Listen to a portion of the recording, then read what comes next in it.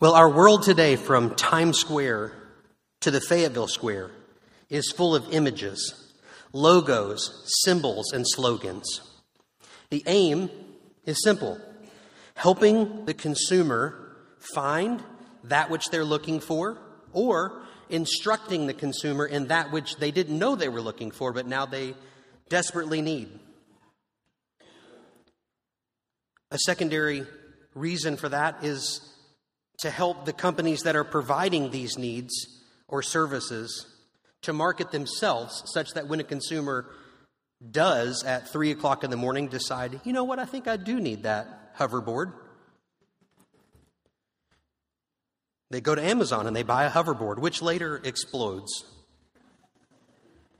only to find that that wasn't covered in the limited warranty.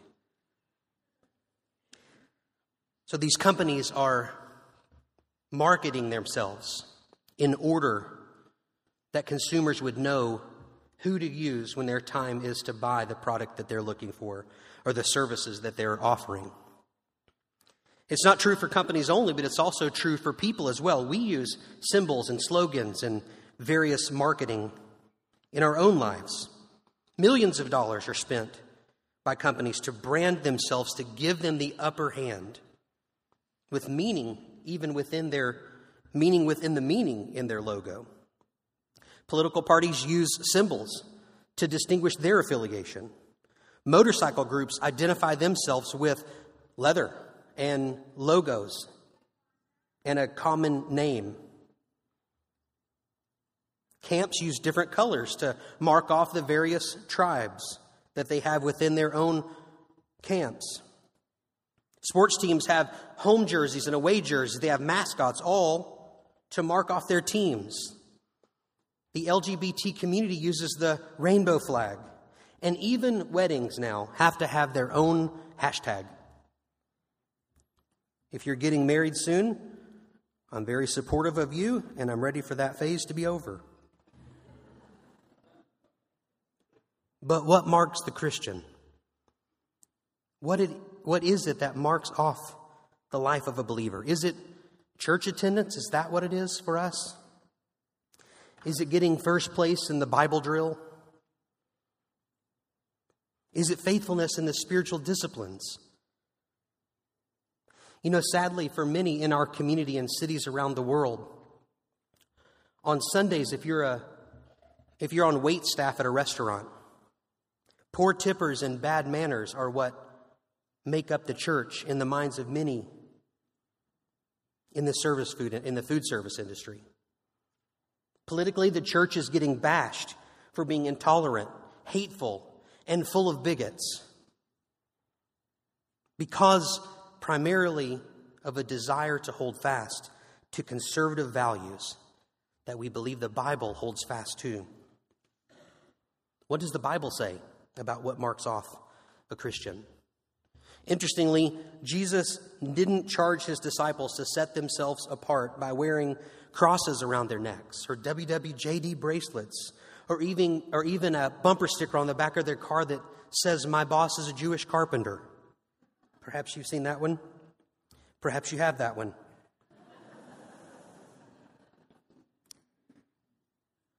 He didn't tell them to tell everyone that they came into contact with to have a blessed day, though that's a fine thing to do.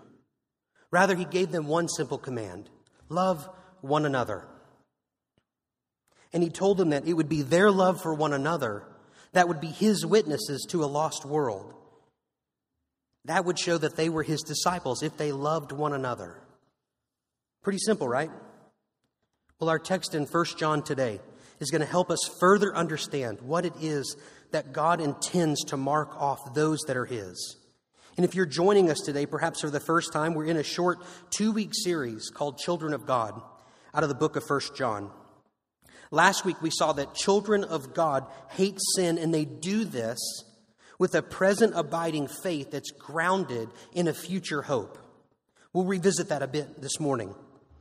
1 John is a letter written primarily to churches in and around Ephesus who are experiencing difficulty with false teaching and discouragement around the person and work of Christ that's been called into question by some.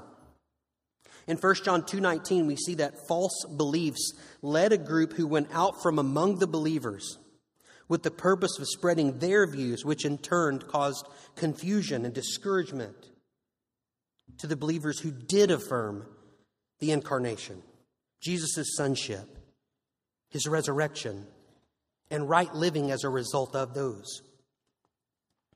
There are some who had gone out from among the brothers in these churches that were teaching a false gospel, denying that Jesus was the incarnate Son of God who came in the flesh. It was these false teachers that called into question the necessity of Jesus' death for the forgiveness of sin. And John writes this letter to these brothers to focus their attention back on the basics of the Christian life, namely right believing, right living, and love for the brothers, or love for one another. The letter's meant to encourage the believer. It's meant to bolster their faith, pointing them away from these false teachers threatening the church. We said last week that a summary statement for the book of 1 John might sound something like this. Right belief in Jesus will result in right living for Jesus. Right belief in Jesus will result in right living for Jesus. Our title for the sermon today is Children of God, Love Others. I want us to read 1 John 3:11 through 24. And if you're here this morning and you didn't bring a Bible, it's no problem. Right in front of you in the seat back, you'll find a Bible. You can turn to page 1022 and find John 3:11 through 24 there. Let's read that together now. For this is the message that you have heard from the beginning, that we should love one another. We should not be like Cain, who was of the evil one and murdered his brother. And why did he murder him? Because his own deeds were evil and his brother's righteous. Do not be surprised, brother, that the world hates you. We know that we passed out of death into life because we love the brothers. Whoever does not love abides in death. Everyone who hates his brother is a murderer, and you know that no murderer has eternal life abiding in him. By this we know love, that he laid down his life for us, and we ought to lay down our lives for the brothers. But if anyone has the world's goods and sees his brother in need, yet closes his heart against him, how does God's love abide in him? Little children, let us not love in word or talk, but in deed and in truth. By this shall we know that we are of the truth, and reassure our hearts before him. For whenever our heart condemns us, God is greater than our heart, and he knows everything. Beloved, if our heart does not condemn us, we have confidence before God. And whatever we ask, we receive from him, because we keep his commandments and do what pleases him. And this is his commandment, that we believe in the name of the Son, Jesus Christ, and love one another just as he has commanded us. Whoever keeps his commandments abides in God, and God in him. And by this we know that he abides in us, by the Spirit whom he has given us. John uses comparison and contrast in this letter to show us that the call to love one another is made possible by those who abide in Christ. Our comparisons and contrast we'll find throughout our time together are the life of Cain and the life of Christ. The practice of evil versus the practice of righteousness. The ways of the world versus the ways of the believer. Perhaps you're helped like I am by a one-sentence summary of passages. This morning's sentence would be this: right belief in Jesus overflows in love for one another. Right belief in Jesus overflows in love for one another. Our sermon today will have 3 points. The call to love, verses 11, 14, and 16 through 18. The caution to avoid, verses 12 through 15. And finally, the confident assurance, verses 19 through 24. Let's look now at the call to love. Beginning in verse 11, for this is the message that you have heard from the beginning, that we should love one another. Notice that John takes us back, even in that sentence, to the prologue of his letter. 1 John 1:1-2. That which was from the beginning, which we have heard, which we have seen with our eyes, which we have looked upon and have touched with our hands concerning the word of life. The life was made manifest, and we have seen it and testified to it, and proclaimed to you eternal life. John gives his readers the basis for the love of the Father, and he does that by pointing them back to the gospel, back to the message of Christ. They're to model and emulate the person and work of Christ. And we know from Philippians chapter 2, we have quite a task to model and emulate the ministry and the life of Christ. Listen, Philippians chapter 2, verses 5-11 say this: "Have this mind among yourselves, which is yours in Christ Jesus, who, though he was in the form of God, did not count equality with God a thing to be grasped, but emptied himself by taking the form of a servant, being born in the likeness of men, and being found in human form, he humbled himself by becoming obedient to the point of death, even death on a cross. Therefore God has highly exalted him and bestowed on him the name that is above every name, so that at the name of Jesus every knee should bow in heaven and on earth and under the earth, and every tongue confess that Jesus Christ is Lord, to the glory of God the Father." Praise God. The weight of verse 11 is all the more powerful when we consider John's gospel. Jesus' own words to his disciples before he was crucified were these. In John 13:34-35, "A new commandment I give to you, that you love one another, just as I have loved you. You also are to love one another. By this all people will know that you are my disciples, if you love one another." John grounds his charge to love one another in the message he too heard from the beginning, the message of love that originated in the love of Christ, Jesus, sent from the Father. The call to love is a message of Christ, and it's rooted in the person and work of Jesus. 1 John 4:10-11 says, "In this is love, not that we have loved God, but that he loved us and sent his Son to be the propitiation for our sins. Beloved, if God so loved us, we also ought to love one another." Love is rooted in the person and work of Jesus, and those who are in Christ must stand opposed to the work of the devil, the example of Cain, and the ways of the world. For these things are contrary to the things of Christ. John takes his audience back to the foundations of their faith, the very words of Christ, and he grounds their faith there and then calls them out of that foundation to love one another. We see in verse 14, "We know that we have passed out of death into life because we love the brothers. Whoever does not love abides in death."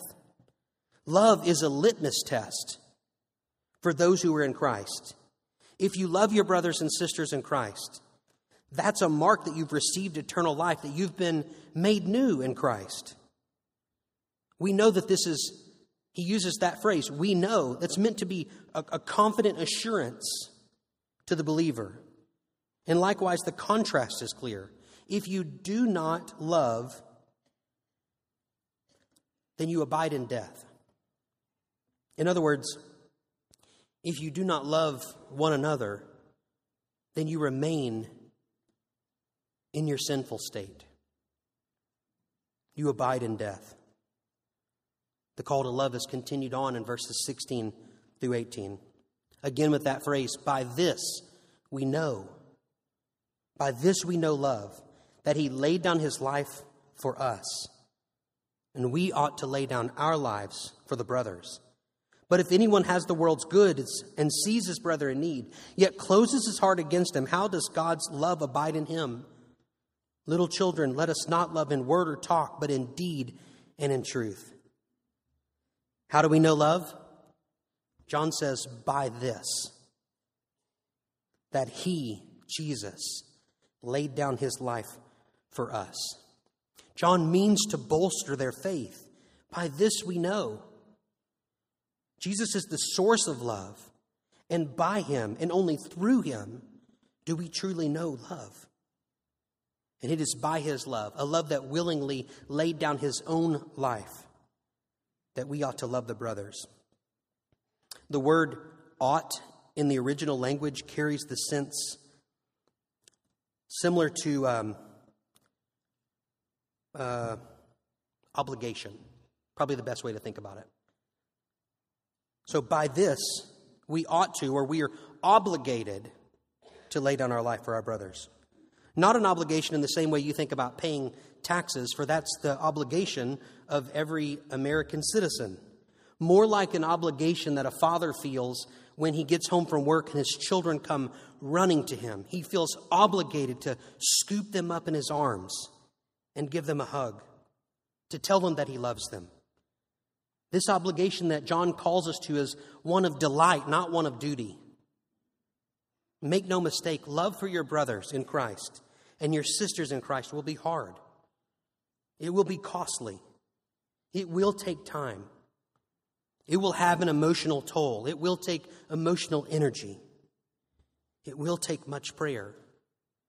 But also know this, the Lord has called us to it, and he's pleased when we obey this command.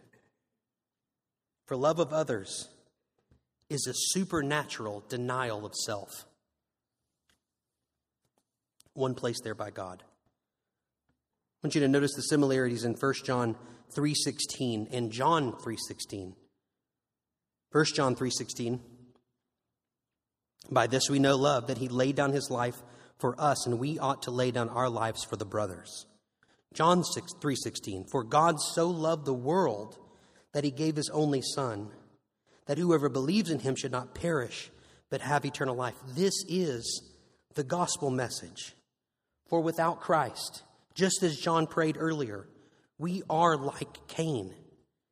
We are evildoers, bent on our own way, and seeing little need for God. We were children of the world with the devil as our father, full of envy, full of pride, full of jealousy, full of hate. And yet, Romans 5:6-11 says this, for while we were still weak, at the right time Christ died for the ungodly.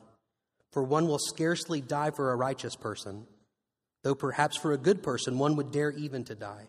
But God shows his love for us in that, while we were still sinners, Christ died for us.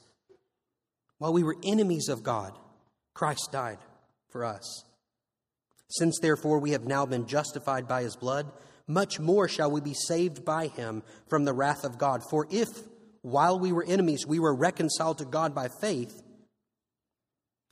reconciled to God by death in his Son, much more now that we have been reconciled, shall we be saved by his life. More than that, we also rejoice in God through our Lord Jesus Christ, through whom we have now received reconciliation. Cain's offering was not pleasing to God, but Abel's was, because Abel gave his offering according to the way God asked for it. Cain burned with anger against his brother, but it was his sin, the evil in his own heart, that raged against his brother. It was Cain's sin then that led him to murder his brother. And our sin, while it may not result in the death of another, our sin and all sin separates us from the love of God the Father, from a holy God. Our life can be pleasing to God only through the sacrifice of his Son, Jesus Christ. And praise God for the truths of his word. 2 Corinthians 5:21 says, for our sake he made him to be sin who knew no sin, so that in him we might become the righteousness of God. This is the good news of the gospel. Sinners can be reconciled, having their sins separated from them as far as the east is from the west.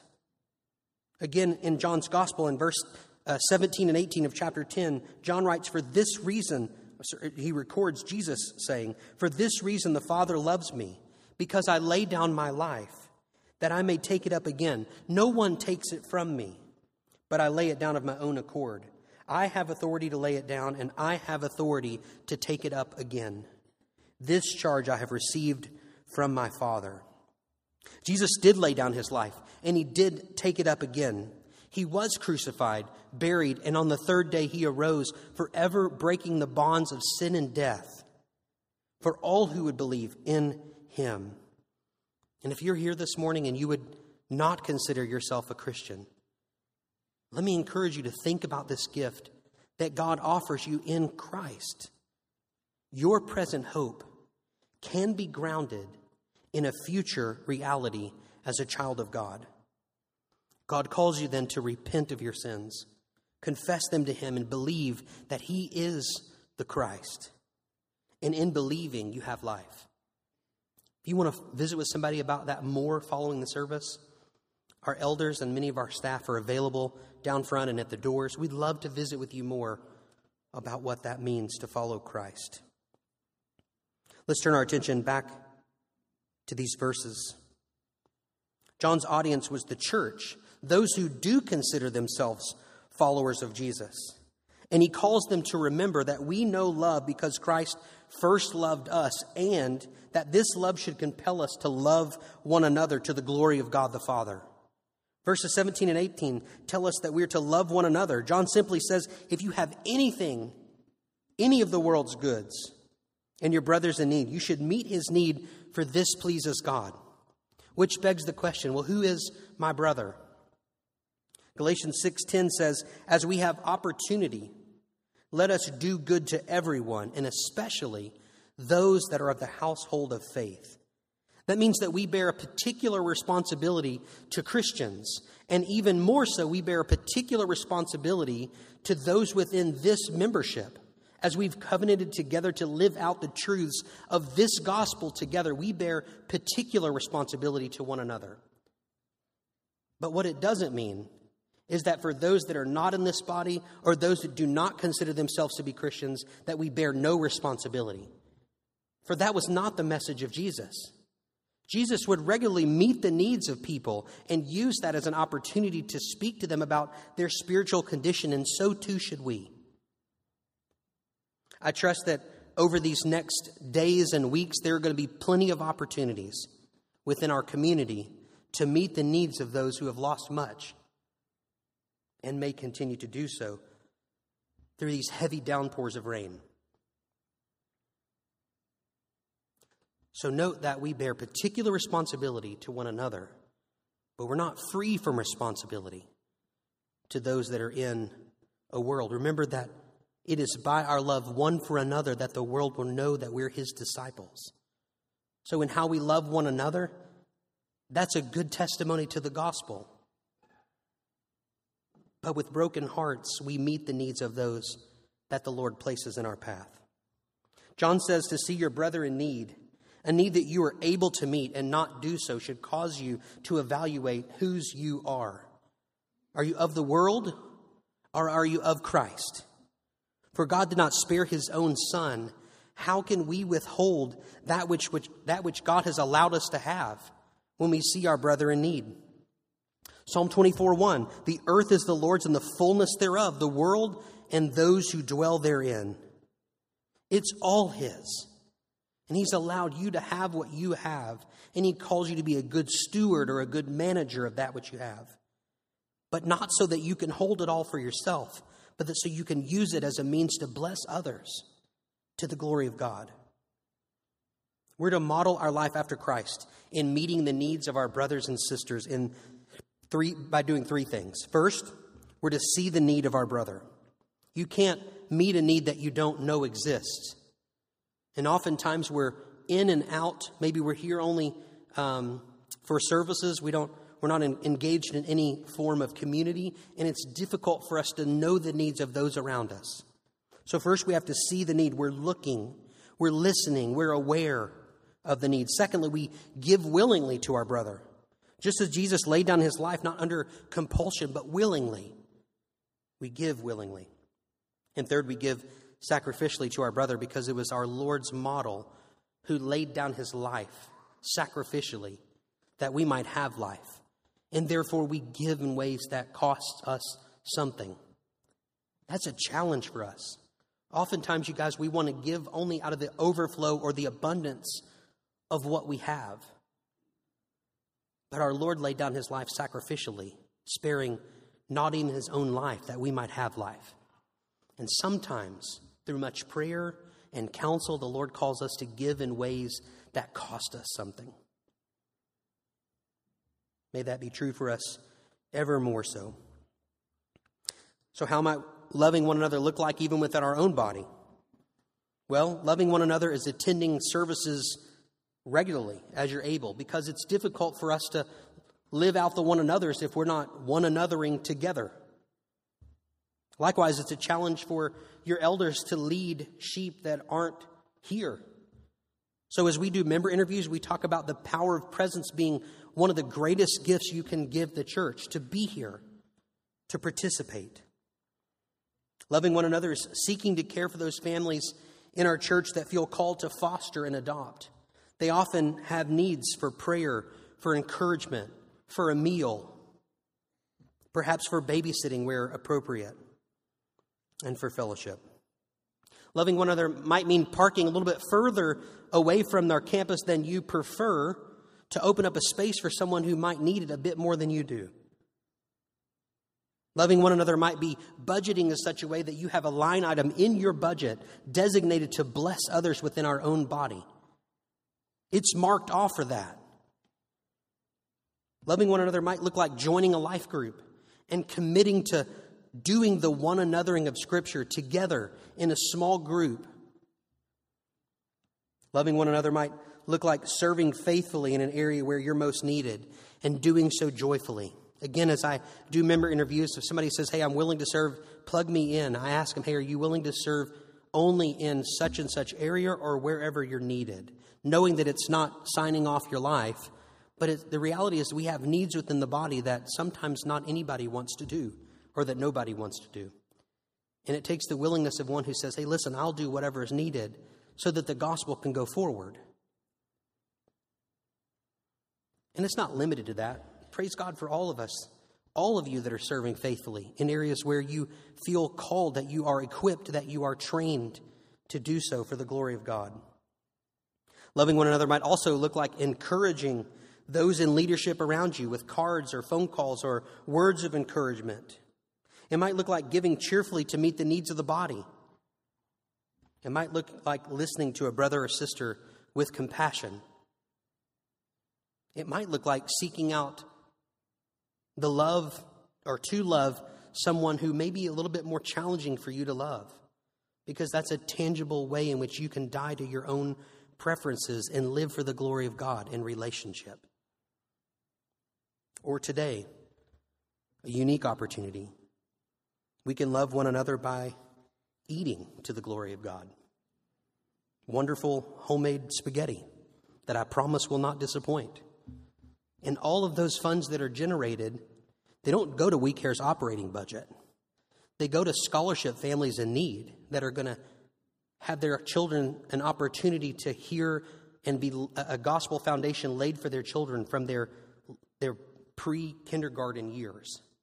That's what your money goes to support today. Well, this list is like a list we've been working on in our own family, where over the dinner table we might ask a question like this.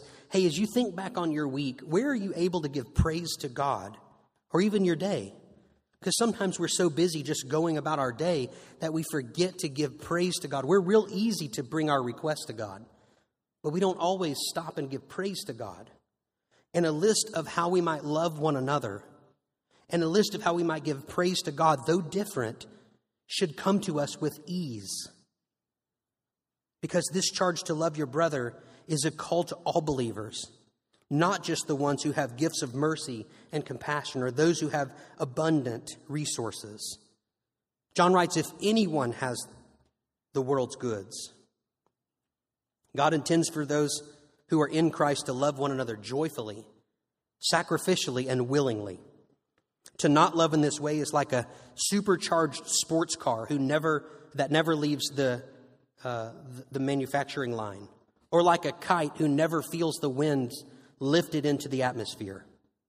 Jesus made you for this purpose, to love him and love your brothers in Christ. You know, when I was a kid, I can remember my mom telling me that love is not merely what you say, but it's evidenced in the way that you live or the things that you do. In other words, it's easy to say the words, I love you, but it's quite another thing to show love to another. John's call here is similar, that we not pursue loving one another in our speech only, but in deed and in truth. Because Jesus is the source and the example of our love, we're to lay down our life for our brothers joyfully. This is the call to every believer. In fact, it's one of the qualifications for elders is that they shepherd the flock among you, not under compulsion. In other words, your elders pray for each other and invite you to pray for us, that we would shepherd you willingly, never under compulsion. And praise God for those men who serve faithfully in that way. The call to love is rooted in the sacrifice of Christ, and we too are called to love as he did, laying down our life for the brothers. And when we follow the example of Christ and love as a loving sacrifice of God, that allows us, his sacrifice allows us right standing with him. We too then can love others out of that same overflow. I do want to turn our attention now to focus on a call to avoid from 1 John 3:12-15. And again, John uses contrast here to illustrate his point. Note the differences between the section that we just read and the one we're about to read. The caution to avoid, beginning in verse 12. We should not be like Cain, who was of the evil one and murdered his brother. And why did he murder him? Because his own deeds were evil and his brother's righteous. Do not be surprised, brother, that if the world hates you, you know that we know that we have passed out of death into life because we love the brothers. Whoever does not love abides in death. Everyone who hates his brother is a murderer, and you know that no murderer has eternal life abiding in him. So in contrast to the call to love, as John transitions into this caution to avoid, we see several contrasts to note.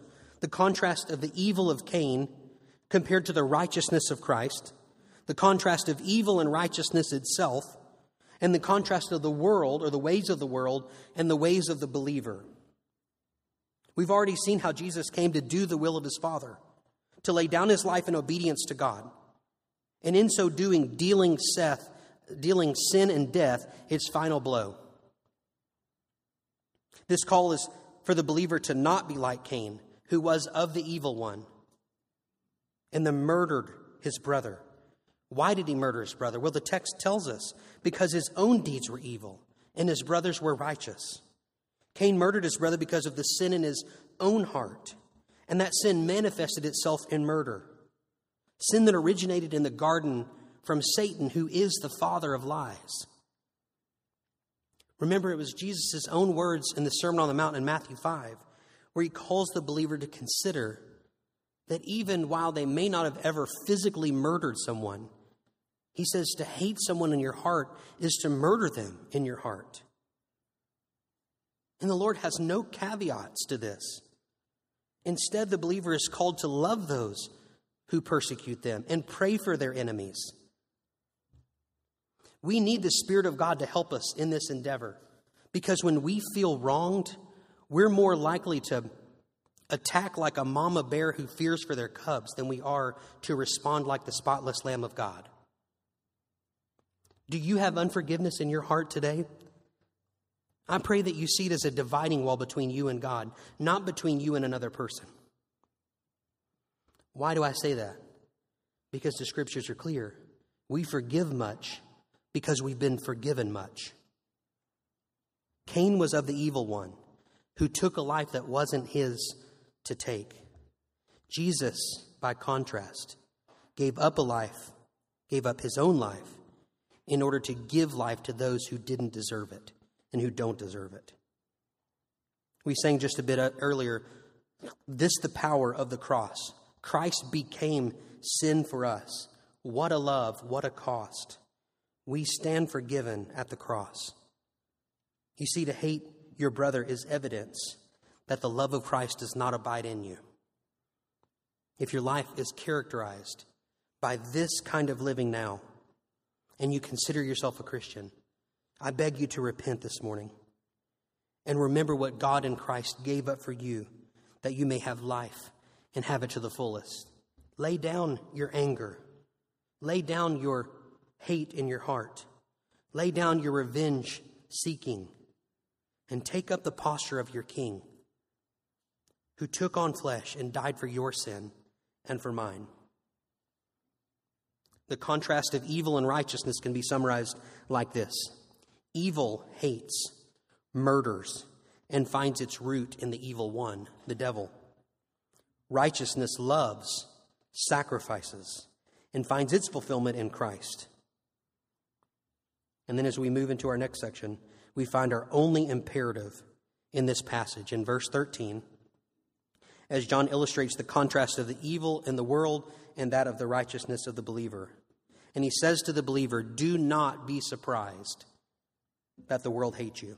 It's very direct. He chooses not to say, do not be surprised if the world hates you. He says, do not be surprised that the world hates you. The world hates you because you bear the mark of Christ. Love. Love that's rooted in the sacrifice of Christ and is evidenced in your love for the brothers. You see, in a me-first world, an others-first theology will always find hostility. Always. John says in verse 14, we know that we have passed out of death into life if, or because, we love the brothers. So what's our confidence? Our confidence is Christ, and our faith in him that is evidenced by our love for one another. I shared last week about at the member meeting about one of our members who, actually Brandon, who's going to be baptized here in just a bit. And it was following his coming to know the Lord that another brother asked him, hey, how do you know, or what's the most significant thing that's happened to you since you came to know the Lord? And without hesitation, he said, I have love for other people that I didn't have before. Friends, that's the evidence, the love of the Father. And to a person, all three bore testimony that they genuinely love other people now because they've been new in Christ, because that's what the gospel does. It understands the love of the Father, and then it purposes the believer to love one another. When I love my brother, I don't see him as an inconvenience, but rather as an opportunity to do spiritual good in his life and he in mine. John Stott summarized this contrast well, saying, hatred characterizes the world, whose prototype is Cain. It originates in the devil, issues murder, and is evidence of spiritual death. Love characterizes the church, whose prototype is Christ. It originates in God, issues self-sacrifice, and is evidence of eternal life. John gives his readers a caution to avoid. Do not be like Cain. Avoid the evil in this world and do not hate your brother. This provides a wonderful transition for us in the text as John seems to break from this thought to this next section, which is really all about assurance for the believer. But remember, some of the confusion in the churches that Paul writes to is at the hand of these false teachers who are denying that the incarnate Son of God was actually Jesus. They also denied that there was no need for his death, that his resurrection didn't happen, it wasn't necessary. And they were calling into question by their immoral living the need for righteousness as a result of those who would bear the name of Christ. So then it makes sense that John would write to bring assurance to the believer, that they would hold fast to the message that they've heard from the beginning. Let's look now at verses 19 through 24, the confident assurance. By this we shall know that we are of the truth and reassure our hearts before him. For whenever our heart condemns us, God is greater than our heart, and he knows everything. Beloved, if our heart does not condemn us, we have confidence before God, and whatever we ask we receive from him because we keep his commandments and do what pleases him. And this is the commandment, that we believe in the name of the Son Jesus Christ and love one another, just as he has commanded us. Whoever keeps his commandments abides in God and God in him. And by this we know that he abides in us, by the Spirit whom he's given us. John uses that same phrase in verse 16 as he does in verse 19. He says, by this we shall know. We've heard that multiple times this morning. We know this to be true. The by this we shall know is tied to verse 18 and the charge to love the brothers in Christ as he's loved you. Love for your spiritual brother and sister is evidence that you truly are a child of God, that you bear the mark of a believer. But why do we need assurance? Well, because in verse 20, even our own heart brings charges against us. We know this to be true. This is the conscience that whispers those words that call into question the motive behind what we're doing. I once had the opportunity to speak to a parachurch ministry, and I had been given the noble task of talking about the doctrine of sin for like 4 hours. And I remember kind of going into a break one time, and I was talking about serving one another out of the overflow of joy in our heart. And I made reference that, sometimes I will serve in such a way that I really am not doing out of the overflow of joy, but I'm doing so that others will recognize that I'm serving and then give me praise, which is sin. But I made that mistake of doing that as we went into a break, and there were things to do during the break, and it was like nobody wanted to get up and do anything because they were fearful now that everybody might think, well, I'm only doing this so that people will give me praise. I had to note that as a thing to adjust the next time I taught that. But know this, the dead man in you is waging war against the spiritual man God made you to be. We need assurance. And so there's charges to us to preach the gospel to ourselves. There are opportunities to get with another brother or sister in Christ and hear testimony of God's grace in their own life as you recall God's grace to you in your own life. We're to rest in the assurance that God's grace affords us as believers. And here's the beauty of it all. In the second half of verse 20, John reminds the believer that God is greater than our heart. Apart from God drawing you to himself, even while you were still a sinner, you would never have come. The line of "In come ye sinners" says, "Come ye sinners, poor and needy, weak and wounded by the fall. If you tarry or wait until you're ready, you'll never come at all." Sometimes the ready we're waiting for is to clean up our act before the Lord could look upon us with love. At least that's what we think. But friend, the Lord loves you already, and he bids you come. Is that you this morning? Are you tired? Are you tired of trying to present yourself as worthy before the Lord because of your choices or because of your lifestyle or perhaps because of your perception about God's love? No, the only thing that can make you acceptable in the Lord's sight is the perfect sacrifice of his Son, Jesus.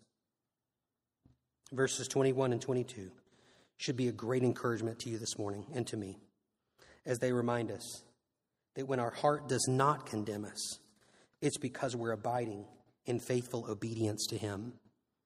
And an abiding faith produces a bold faith to ask our gracious God and King who gives generously to all those who ask.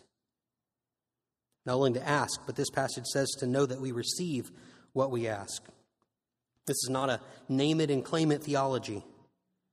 In fact, it's abiding in God that will turn your request from you-centered to God-centered as your heart overflows with his love.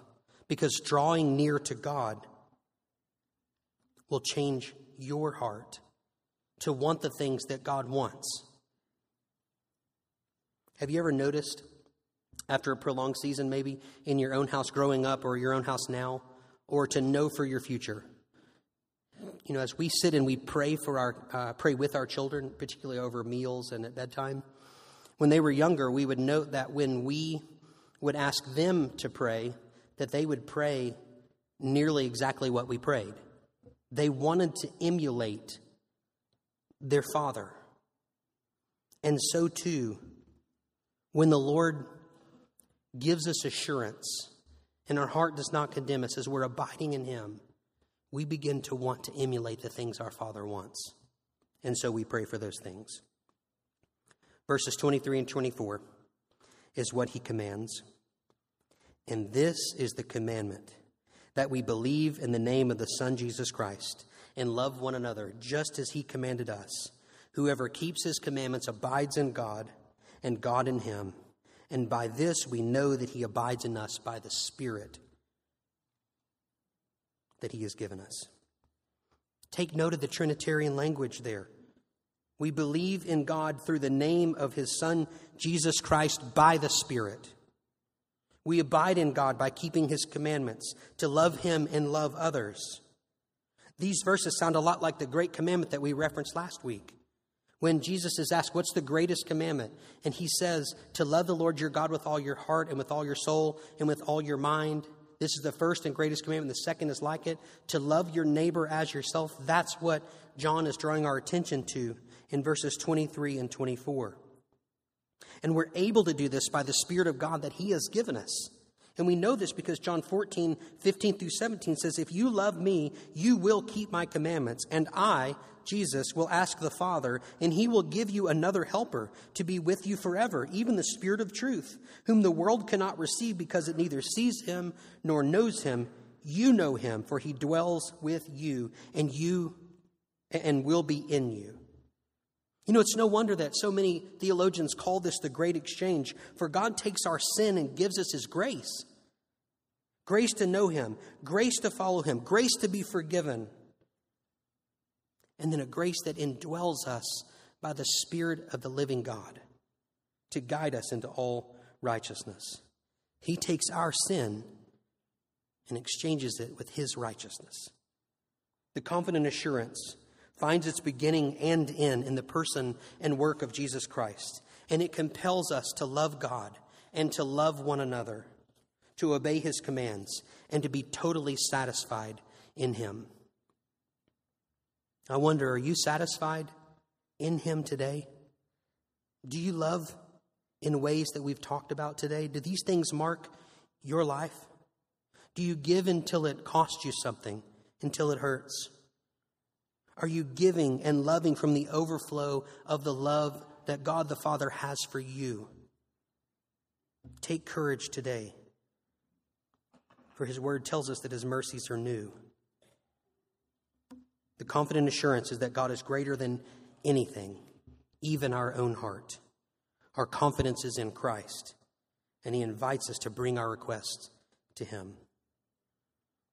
While the world may use many things to mark off what a believer is or what it's not, we know from his word that the mark of love is what marks off the believer. Love for God that manifests or overflows in love for one another.